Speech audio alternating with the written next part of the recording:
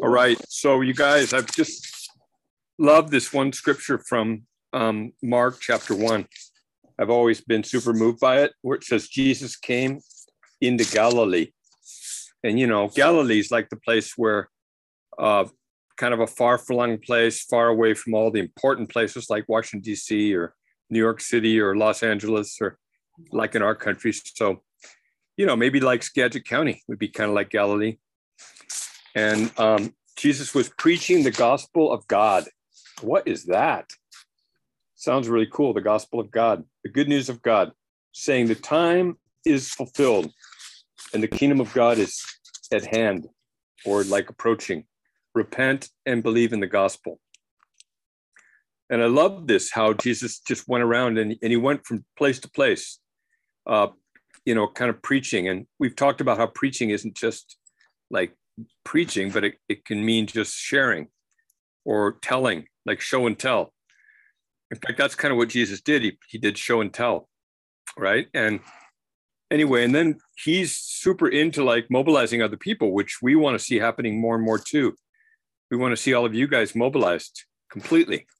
So he calls his disciples. Remember when he goes to the Sea of Galilee and he calls the fishermen, he said, follow me and I will make you become fishers of people rather than just salmon. Imagine if you weren't just fishers of salmon in the Skagit, but you were fishers of Skagitonians. So he calls his disciples in chapter 3, verse 14, and he appointed the 12 so that they would be with him and that he could send them out to preach, to do show and tell, right?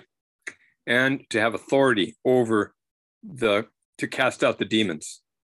You guys have authority to cast out demons, right? Are you doing it? Are you casting out those demons? I bet you are. So anyway, Jesus in chapter 4, he was teaching by the sea. And there's this parable that, you know, Gracie and I, when we started Tierra Nueva, it's been like 40 years now, this month, which is crazy. We're like, are we that old? I didn't even know I was 40. We've been doing this for 40 years. And, you know, we started on foot when we were in our 20s, going from village to village. And then, well, we had a horse, 2 horses. Gracie rode Noble, a mule, and I rode Pájaro, a bird. Bird. Yeah, that was his name, Pájaro. And we rode all over on those horses, but they were kind of too slow. So we upgraded to a 250 Yamaha. And we went around and we went from village to village. And we started leading Bible studies everywhere. And it was super cool. And it was all with kind of revolvers sometimes. Can you hear me? Yeah. Okay. So anyway, Gracie and I, we didn't really go down to Honduras thinking we were going to be doing show and tell, sharing, you know, preaching, so to speak. But that's kind of what we were doing. And it was always out in fields. And one of our favorite scriptures was the parable of the sower, where it says, listen to this. Behold, the sower went out to sow. That just means like scatter seed, right? As he was sowing, some seed fell on the road, and the birds came and ate it up. Now, you guys, for Hondurans, the seed was worth a lot of money. That, in fact, the seed was what they ate, because they would take the corn and soak it overnight with lime and make tortillas out of it. And the problem was in Honduras, people would plant like in June, but then they wouldn't harvest really until like January. But oftentimes they would sell their harvest even before they'd harvested it. They sold it to make money so that they could buy food. So by the time they harvested their corn, sometimes it would they'd have to pay back the places that fronted them the money, right? And oftentimes they would only have enough corn to last until, say, February or March. And so they called that the Junes, because June was always the hardest month, because that's right when they were planting and there's no more food left. But the Junes would start sometimes in February or March, because the Junes are the time when there's no food. And so when you have no corn anymore for your food, and maybe you've just kept enough for seed. There's no way you're going to waste corn seed by throwing it onto the path where birds are going to eat it up, unless it's your chickens, because they did feed the chickens. Okay. And a smart farmer is not going to just scatter his seeds on the path. So we'd read this and they go, wow, that farmer was a pretty loco, like crazy farmer. He must have been like high on something. Right. And so then it says other seed fell on the rocky ground. Well, there again, who's going to plant on rocky ground? How stupid, especially if you just have a limited amount of seed. I'd rather just, fry that up as a tortilla. I mean, like grind it up and not fry it up, but, make tortillas out of it and not throw it on the rocky ground where it didn't have much soil and where immediately it sprang up because it had no depth of soil. And after the sun had risen, it was scorched because it had no root and it withered away. Oh, brother, like who would waste seed like that? Think about this. A lot of people think, what's the point of leading Bible studies with people that are high on meth or on fentanyl? That's like throwing the seed on the rocky soil. Some people might think, but I don't think that. In fact, the sower here, if it's Jesus, he was not discriminating against anybody. He was just sowing his seeds of the word of God out into every heart. He wasn't saying, well, that guy's a rich jerk, I'm not going to sow onto that person. I'm not going to sow onto that tweaker over there, or I'm not going to sow onto that person who's just so drunk, or onto that, whatever. This sower was sowing the seeds that fell even on the thorns. Check that out. Okay, that's the next thing. And the thorns came up and choked it, and it yielded no crop. Well, that was pretty dumb. Okay, but it wasn't dumb because it shows that this sower is all about not judging anyone and just throwing the seed. And then it says some seed fell on the good soil. And as they grew up and increased, they yielded a crop and produced 30, 60, and 100-fold. Well, hey, these farmers that we worked with, none of them got that kind of harvest. 100-fold, 60-fold, 30-fold, maybe if it was a super good harvest, but even that's like supernatural harvest. So anyway, then Jesus says, he who has ears to hear, let him hear. And we would always laugh about that, because why would he say the one who has ears to hear, let him hear? Because later we learn that the seed is the word of God. Okay, well, do you throw seed into people's ears? Do you guys do that when you're planting? Carol, do you throw dahlia seeds or bulbs into people's ears? What would happen if you planted dahlias in people's ears? Would they grow? I don't think so. And so the campesinos, the peasants we work with, would laugh so hard. Ha, ha, ha. But what's cool is, who has ears? How many of you all have ears? Does anybody there not have any ears? I can see that Francis and Shelley have ears. I can see Harold has ears. I can only see Harold's left ear, and I can only see, can I see your right ear too, Francis? Oh, good. And Shelley, where's your right ear? Okay, what about you, Harold? I can see both of Harold's ears. Does anybody there not have ears? Yeah, we all have them. Okay, so what does it mean? The one who has ears to hear. Who's that? All of us. All of us. So Jesus says, the one who has ears to hear, let that person hear.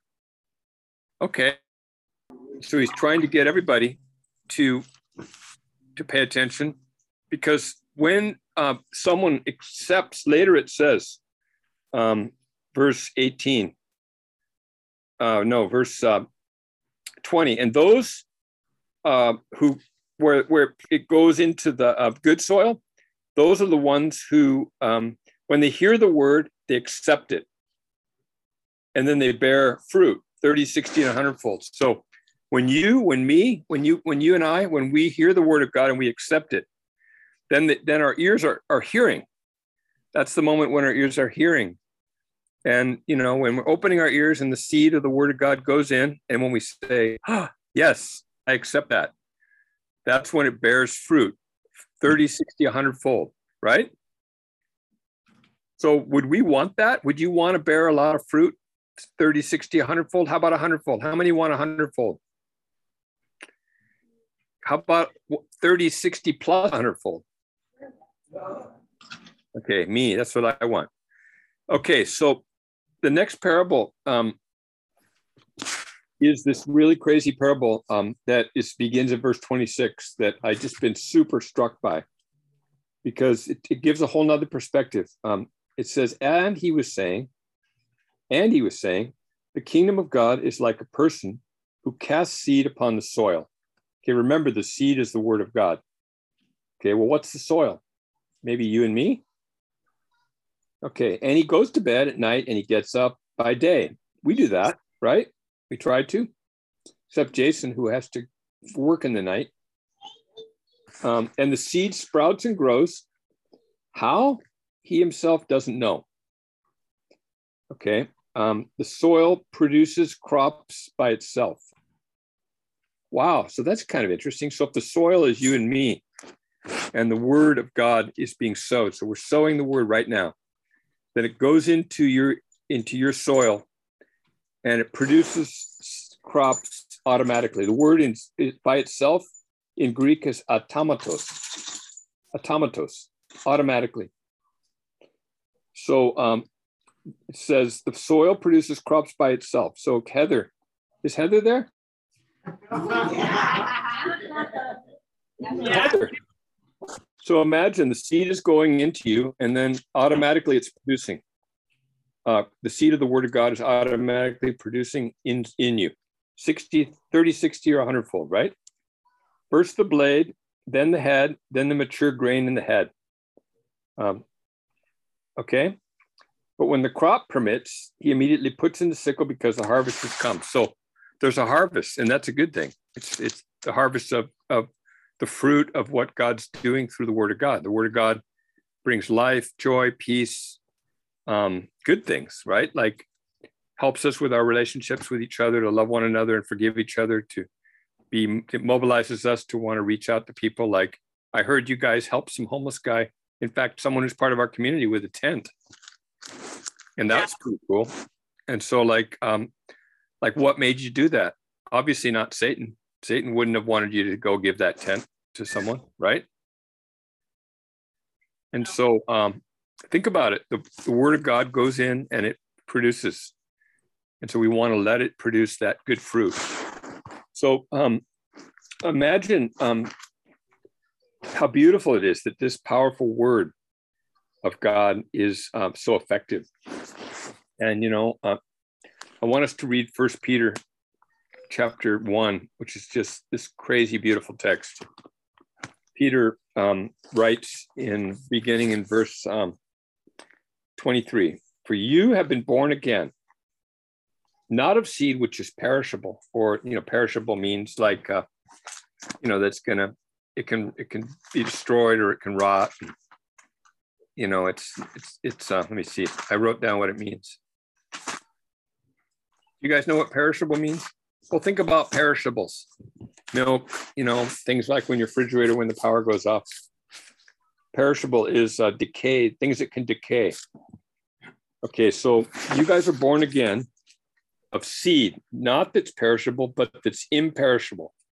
Okay, in other words, it's indestructible. So the word of God is indestructible, according to scripture. When it goes into our hearts, like when Julio's doing the Psalms with people, when you guys are reading the Psalms on your own, the word of God that's going into you is indestructible. And especially if you let it in and you accept it into your heart through your ears, through understanding it. Okay, so it says, for you have been born again. Like we can be born anew, born afresh. Do you guys ever feel like you need to be born afresh? Like you're just tired in your worn out self?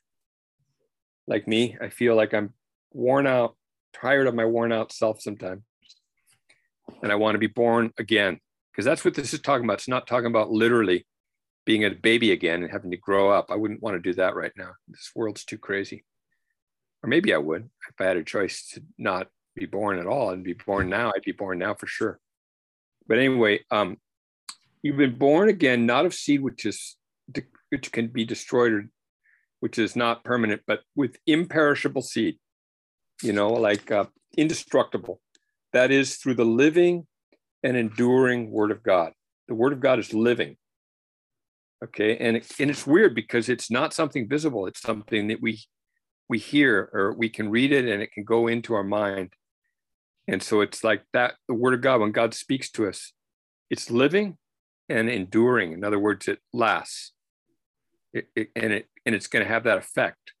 Like we don't even know how. We go to bed, we wake up, and remember the guy sowing the seed? He went to bed, he woke up, and it grew. How? He didn't even know how.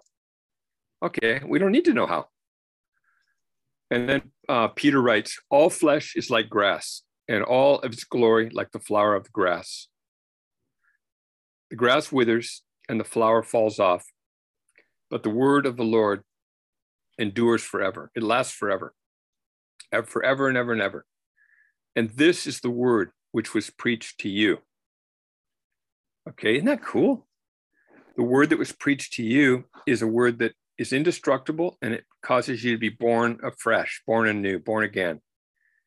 And there's this another scripture which, well, how many of you find that to be like something you want? You'd want that word of God to make you be born afresh, born again.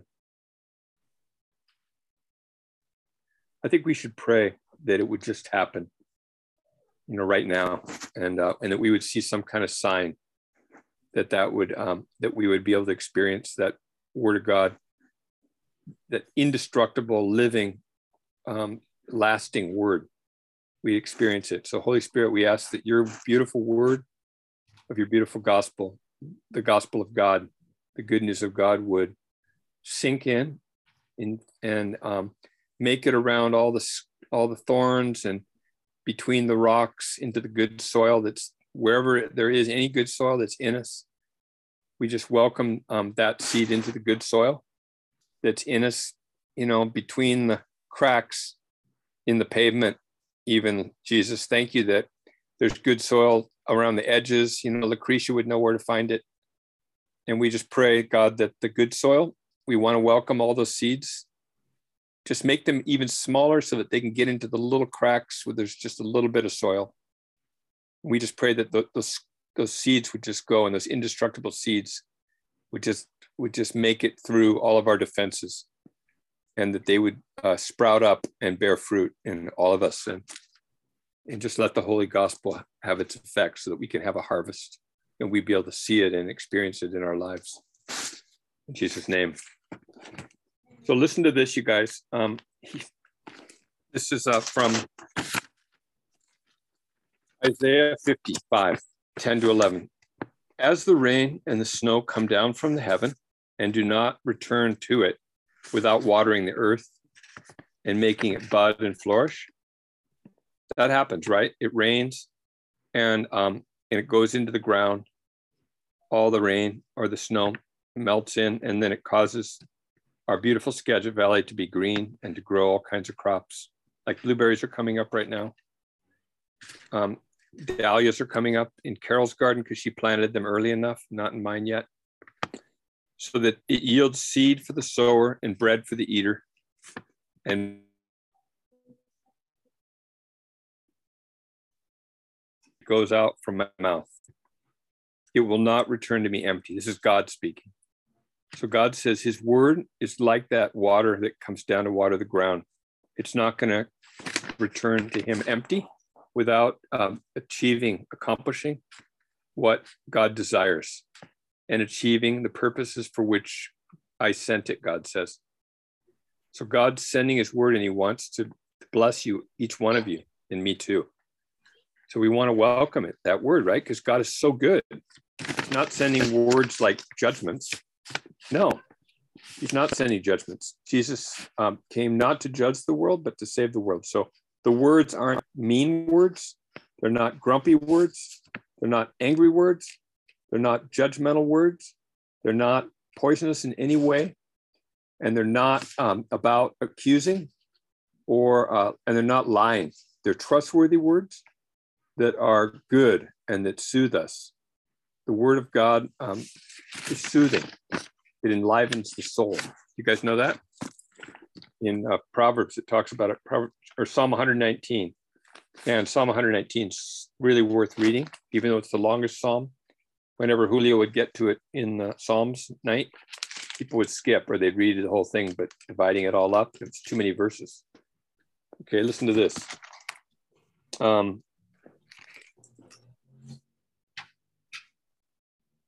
Your word is a lamp to my feet and a light to my path. That's one thing it says.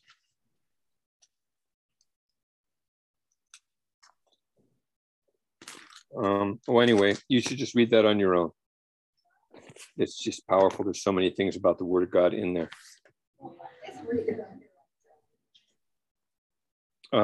Okay. So finally, there's a beautiful scripture that talks about, sometimes we haven't always seen that what we've sowed. Like, I've done thousands of Bible studies these 40 years that I've been alive in all kinds of villages, all over Honduras, all over Central America, all over the world. And in our jail, so many Bible studies. Cool is that I run into people left and right who've been in those Bible studies, and I know that they learned something, because I can tell. You can tell. And isn't that cool? But sometimes people die who've been in our Bible studies, and it's so painful when people die of fentanyl overdoses. Like when Isaiah died, or just any of us, or when we worry about some one of our beloved people dying. And so one of the hard things is, it says in verse 5 of Psalm 126, those who sow in tears shall reap with joyful shouting.